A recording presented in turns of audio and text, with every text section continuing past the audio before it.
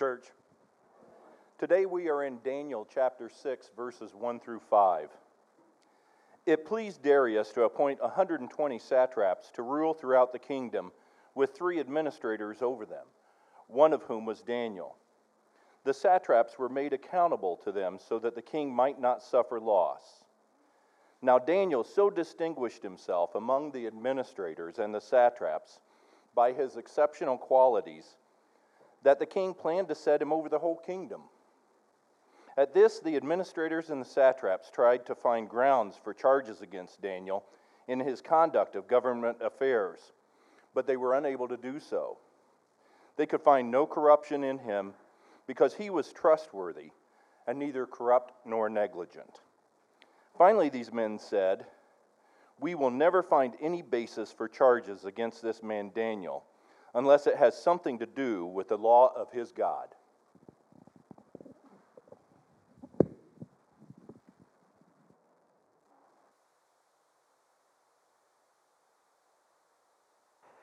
Oh, man. Well, the room is still full, so that's great.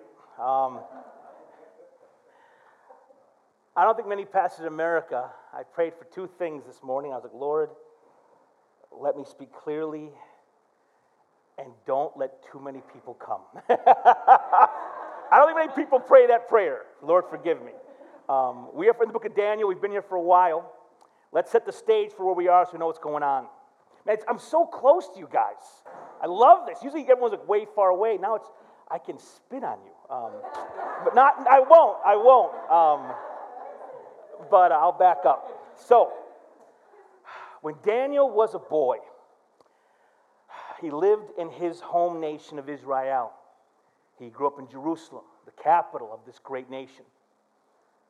But at this point, when Daniel was a boy, his nation was declining. They weren't the world power they once had been under David and Solomon. This empire of the north, Babylon, is growing in power and in strength. And they come over, they knock on the walls, and they're like, we're going to crush you. There's a little war. Israel loses and becomes a vassal of Babylon.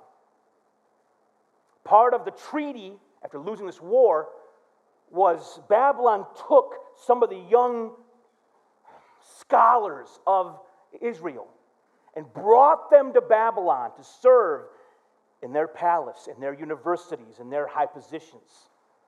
So Daniel goes. Daniel is this young boy, 15, 16, brought to Babylon, begins to serve this foreign power. He is in exile. He is an immigrant. He is a slave. But God is with him.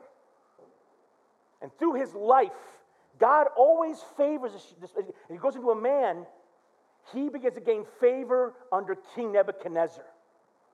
Eventually, King Nebuchadnezzar will worship the God of Daniel. He'll worship the God of Abraham, Isaac, and Jacob. He'll worship our God. The king of Babylon, at the end of his life, bows the knee and praises the God of heaven. But all great empires fall, even Babylon. Persia comes in and topples Babylon, and Daniel survives the purge. Daniel's an old man. He's ready to retire. He's ready to, well, man, God, I have put in my years. I have put in my time. Just let me sleep. But God ain't done with old man Daniel yet. There's a new king, a new regime, a new empire, and still Daniel has work to do. Beginning in chapter 6, verse 1. It seemed good to Darius, the king of Persia, that he set 120 satraps over the kingdom, that they would be in charge of the whole kingdom. So, Persia's growing. Under like Artaxerxes and some of his crew, Persia expands mightily. Well, how do you rule a kingdom that is so expansive, so wide? Darius has this idea. Darius goes, you know what? I'll put these like governors over each province, these satraps. I'll have 120 governors who watches over all that I rule. That's a lot of direct reports, though. If you've ever seen an org chart, you don't want 120 direct reports. So the king decides this. He goes, and over these 120, he would put 3 commissioners, of whom Daniel was one. And the satraps might be accountable to them and the king might not suffer loss. So, over the 120, there is three regional managers. If you know business, regional managers get paid more than the local guys. They have more authority. More in the org chart, there's the satraps, the regional managers, then there's the king. Now the king only has 3 direct reports. The king's life has a lot of room for grapes and napping and saunas, what kings like to do. Daniel is one of these 3. He's not one of the 120. He's one of these 3 regional manager guys. High position, high authority. That's what happens next. Then this Daniel began distinguishing himself among the commissioners and satraps because an extraordinary spirit was in him. And the king planned to set him over the entire kingdom. The king has an idea. You know what's better than 3 direct reports? No direct reports. What if I didn't have to do any work at all? I could buy a shop, I could buy a restaurant, put like a manager in charge of it, and I could sleep all day. But who could I trust with such authority? Who do I know that's not going to rob me blind? That's not going to, go into the till and take the money. It's not going to be corrupt and hurt people and be unjust. Man, this one of my commissioners, Daniel, this old man, his character, his faithfulness, I can trust him. Everything he does well. I'm going to raise him up. It'll be Daniel, 3 commissioners, 120, and the king's like, and my life's going to be great. Daniel's star is rising. He's going to be the CEO, CFO, super leader of the corporation called Persia. Now, we'll start by saying this. Why does Daniel is not Persian? Daniel is not only a foreigner, he was a slave of the guys we just beat up. How did Daniel rise up so far and so fast? I want to say this to us to begin. God's way is the best way. Daniel's a man of God. And Daniel, when he goes to his profession, his work, the place he gives his time, he decides, I'm going to be a godly man. I'm not going to steal. I'm not going to lie. I'm not going to deceive. I'm going to be an honorable person of great character. And when he chooses to do things God's way, guess what happens? God's blessing falls upon him, and God's favor flows to him. I'm going to say this, and then I'm going to qualify it. God's way is the best way. And when you choose to live God's way, you begin opening up the door of opportunity for God to bless your life. This is not a mathematical formula. God is not a vending machine, and God is not a genie. I'm not saying to you, obey the 10 commandments, and God will give you a cool car. I'm not saying that. I'm saying when you choose to live God's way, not just like on Sunday, but in your business, with your family, with your neighbors. When I say living God's way, I'm not saying, a lot of us think that living God's way means I believe certain things about political issues. Christians in America are known for our talk and not our lives. When I say do things God's way, I'm saying when you go to work, you look like Jesus at your workplace. Daniel is so faithful, has so much integrity and character, the king trusts him. He does things God's way, and the door is open for him. My application for us for this truth is very simple. Be a godly worker. I am a pastor.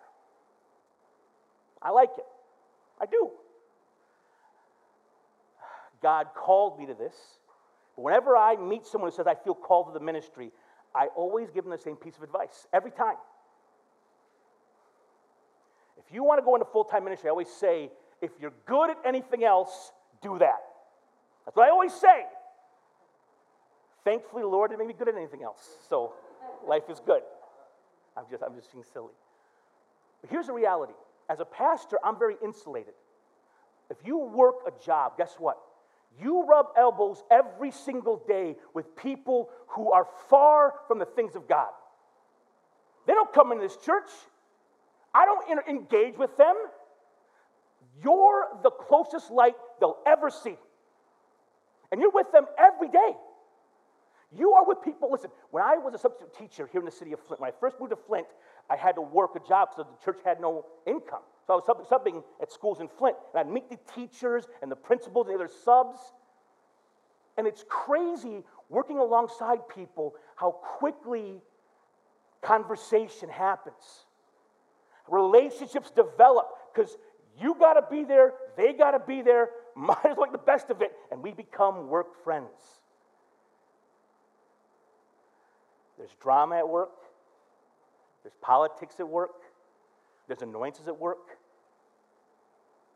And the world has rules for how they do business. My master's degree, I went to school, I went back, but I got a degree in leadership. So I had to read all these like Harvard Business Review essays. Among business people in the business world, questions about ethics and morality, the responses of people in like CEO positions was really surprising. Because a lot of people, even if they go to church, even if they believe in God, when it comes to business, they have the attitude, all's fair in love and war and business. Christians who feel like if I'm in business, I can cheat someone to get ahead for me and my family.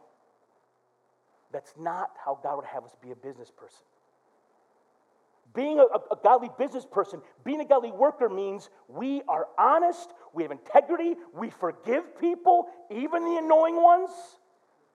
It means if our boss is a monster, we still show them respect, not because they deserve it, because we love the Lord.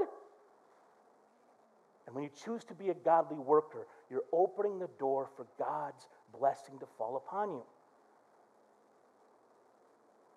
Before I was in ministry, I worked jobs all over the place. I've been in retail. I've been in the restaurant industry. I did labor for one summer and said, Lord, anything but that. No, but swinging a hammer, that's tough. I don't know. As I worked, the jobs I worked in my life, I never ever asked for a raise. But I always got them. Never asked for a raise, but always received raises. When I got my first job, I was a dishwasher at a little family restaurant called All Those Carryout. I made $4.25 an hour doing dishes. I rode my bike 5 miles. Don't you love those old stories that old guys tell? I walked 5 miles in the snow, uphill both ways. But listen, in those days, I was young and strong, and I loved biking. It was great. I'd bike with the wind in my hair, listen to my headphones and my sneaker tape Walkman. It was a great life. And I thought to myself, I committed to myself, I'm going to be the greatest dishwasher this restaurant has ever seen. Not for the $4.25 an hour. I'm not doing it for the paycheck. I'm not doing it for the boss. I'm doing it for the Lord. Because everything you do to the glory of God. And so if you look back at if you look back where the dishes were, all you'd see is a brown blur back there. And suds flying everywhere because I was moving fast, I was cleaning good, and I made sure my stuff was dried, stacked, and ready to go back out. Very quickly, a quarter raise, a 50-cent raise. One night,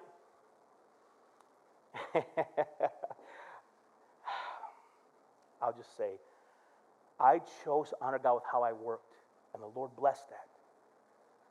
Daniel honored the Lord, and the Lord opened doors for Daniel. Now again, is there injustice in the world? Yes, there is. You might do things God's way and still get smoked. That's going to happen to Daniel in a few minutes, so just know. But oftentimes, when you choose to be a godly worker, and not just a mouthy Christian, but a loving Christian, don't just walk in and yell at everybody and judge everybody. You live a life that looks like Jesus. And Jesus loved sinners. Love the people you work with. Even if they're a mess, love them.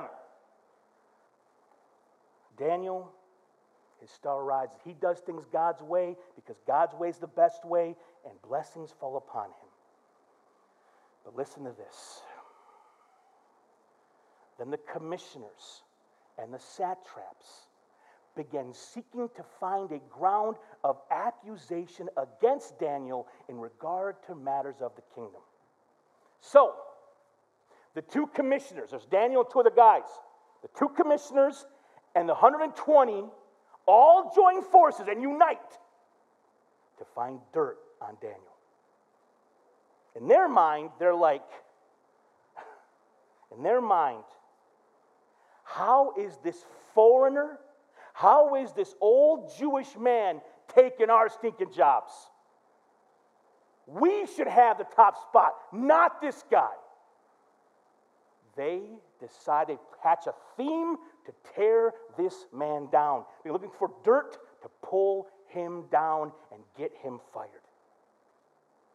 Why would they do this? Very simple reason. They were jealous of his success. And that happens. Jealousy is real in our world. If you decide to make a change for the better, you may be surprised to find that not everyone's going to be happy for you. When you take that step of change and difference in your life, you may find instead of people cheering you on, all of a sudden some friends who used to have your back, they're gossiping about you.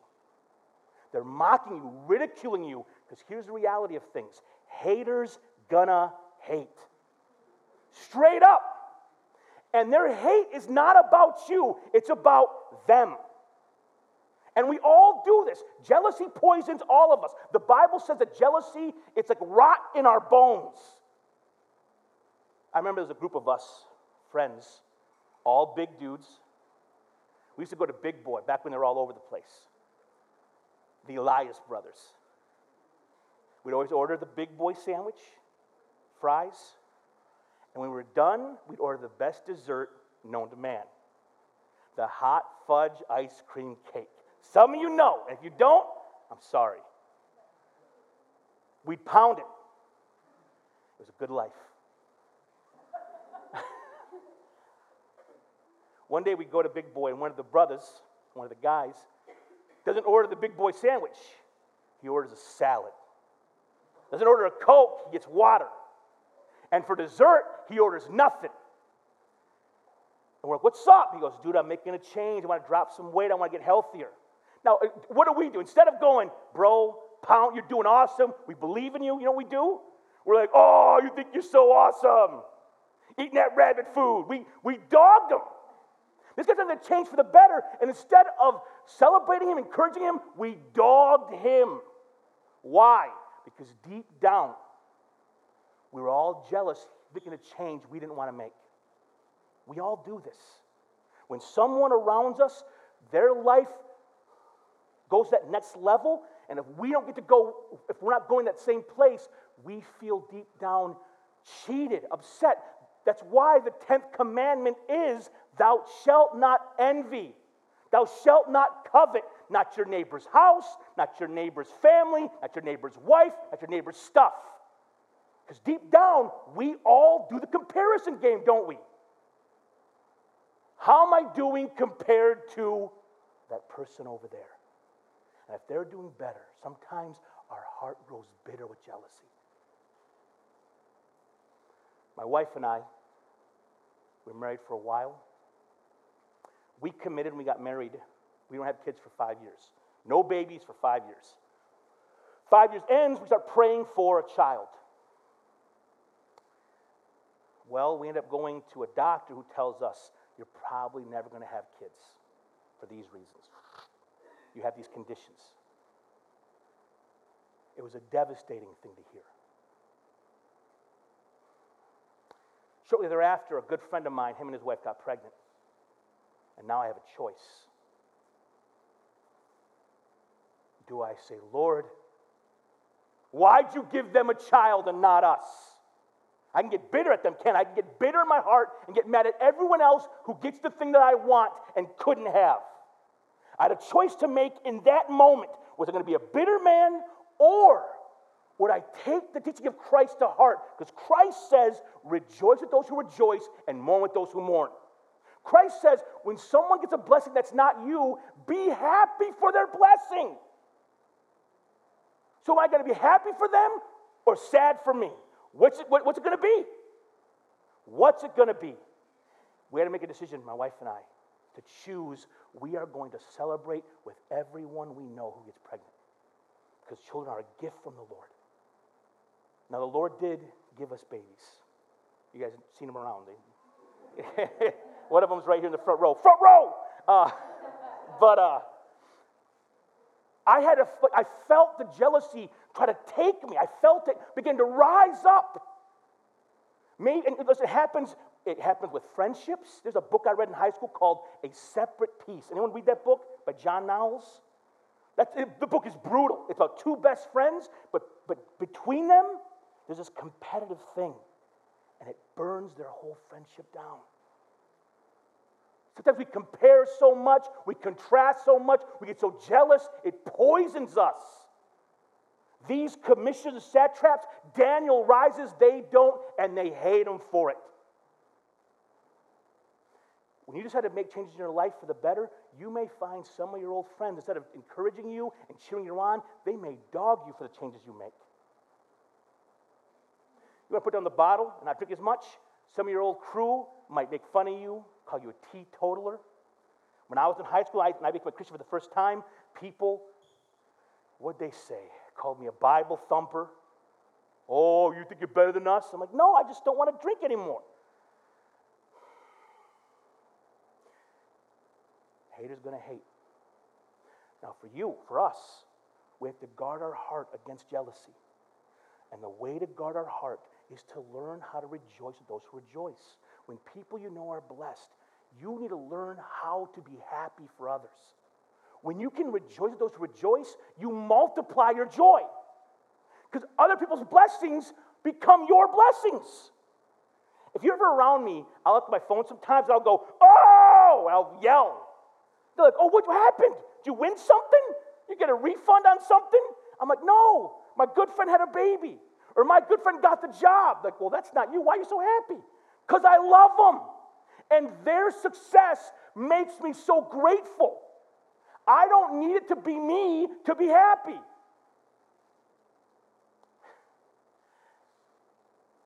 There's a word in many of our mouths we say. Maybe someone you know is going on vacation. They tell you, oh, I'm going on a cruise. And we say the line, maybe at home, maybe in front of them. We say, must be nice. That has that little taint of jealousy to it. Why'd you get it and not me? Be happy for them. Listen, my wife and I, we tried to go on a cruise twice for our 20th anniversary. We booked a cruise to Russia, then they invaded Ukraine, so it got canceled. Then I booked a cruise to Israel, and you guys know how that went. So they canceled that one. So now everyone's like, don't book any more cruises. You have the touch. I'm going to Hawaii. Oh, no. So when someone tells me about a cruise, I could be like, Steve, I want to go on a cruise. But someone told me the other day, we're going on a cruise, and I was like, oh, man, where are you going? I was pumped for them because I know how restful those ocean boats are, Friendships, it can happen with siblings. You ever had a sibling rivalry? Brothers and sisters? Oh, Mama loves you more. Oh. Like, listen, jealousy will rot the bones. These people don't like Daniel because Daniel is rising up and they want to stop him. They want to bring him down. They want to find the dirt. They want to find the 10-year-old tweet and burn his life down. That's what they want to do. Verse 5. Listen to this, though. Verse 4, then the commissioners, the satraps, began seeking to find a ground accusation against Daniel in regard to the matters of the kingdom. But they were not able to find any ground accusation or evidence or corruption. They could find no accusations. Inasmuch as he was faithful and no negligence or corruption was to be found in him. They looked for the dirt and couldn't find it. Can you imagine? Listen, I know us.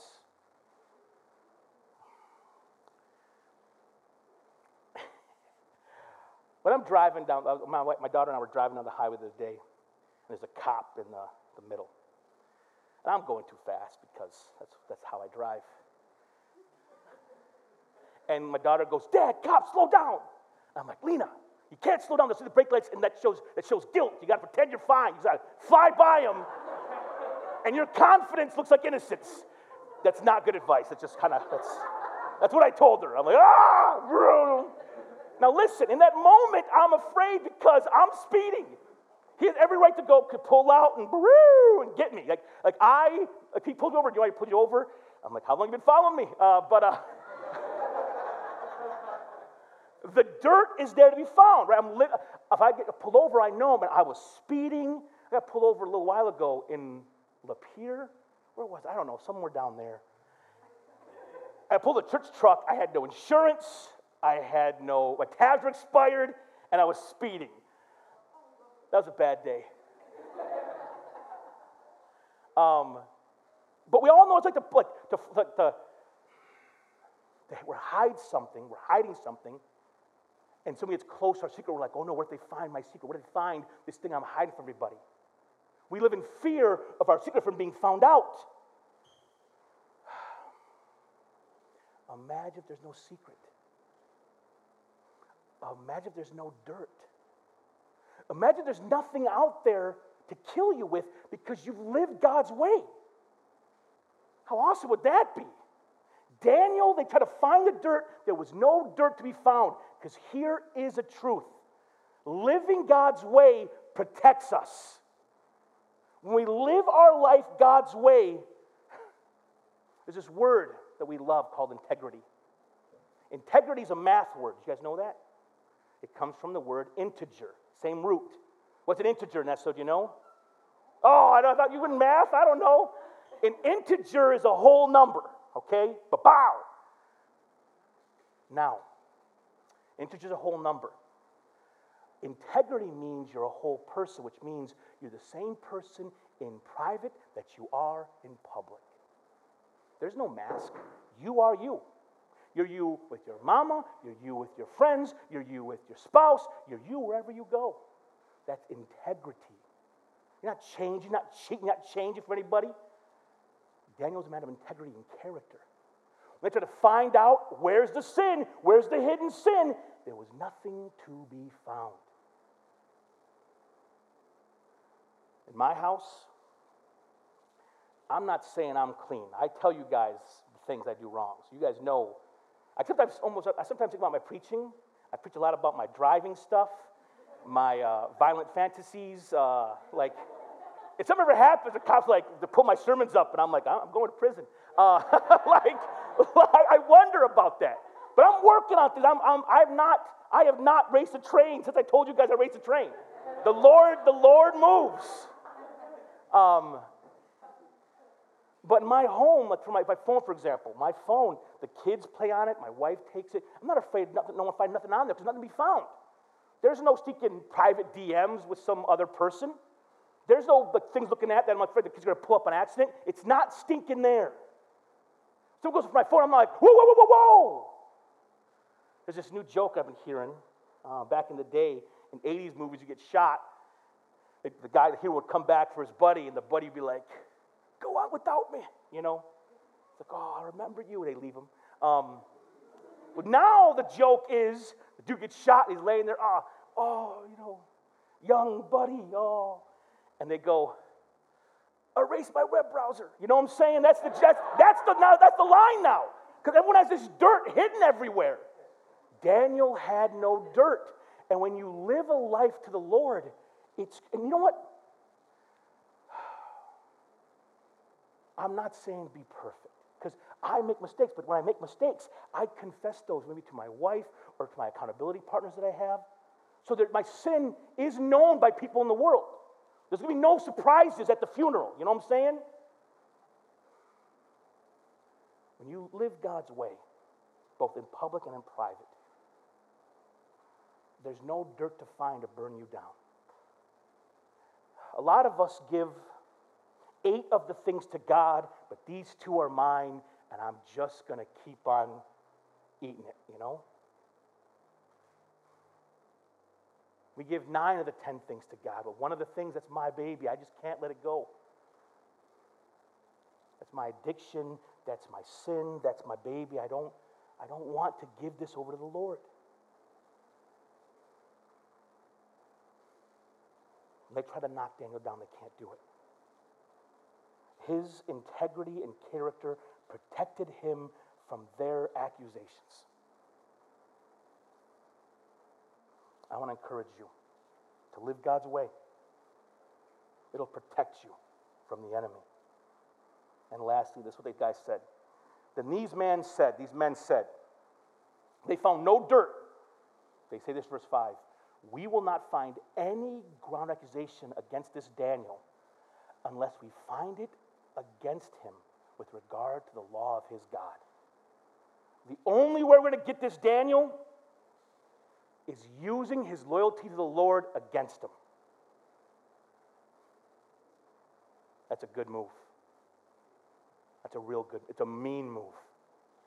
There's no dirt, but maybe we can use his loyalty to the Lord against him. And sometimes they can. But I want to encourage you. Be a godly worker. Guard your heart from jealousy. I want to encourage you, if there is unconfessed, unrepentant, consistent hidden sin in your life, it's time to tell someone and get help. Don't let that secret life kill you, because it will. That stuff comes out. One of the most influential Christian voices of my generation, an apologist with an incredible mind in ministry. When he died, his sin fell to the top, and it hurt the work of God. It hurt many believers. It hurt many people's faith. The truth comes out eventually. It does. If there's hidden sin in your life, it's time to face it and confess it and get the help you need to get clear of it, because it will kill you. It'll kill relationships. It'll kill you. With that said, let us pray together. Father in heaven, thank you so much for your Son, Jesus Christ. Every one of us in this room, we got dirt. We're not like Daniel. We got skeletons in our closets. Lord Jesus, thank you so much that you see all the skeletons, you see all the dirt, and you love us anyway. This is the good news. Your good news is you love sinners, and we're sinners. You see it, you know it. But our prayer this day, we know you accept us, Lord. But Lord, our prayer is that you would burn this crap out of us. That you would change us from the inside out. That you would take these burdens and weights away from us. We would walk with you without these obstacles between us. Thank you, Lord, so much, Lord, for Daniel's faithfulness, for his character. It gives us inspiration. So, Lord, we love you. Thank you for this day. In Christ's name, we ask all these things. Amen.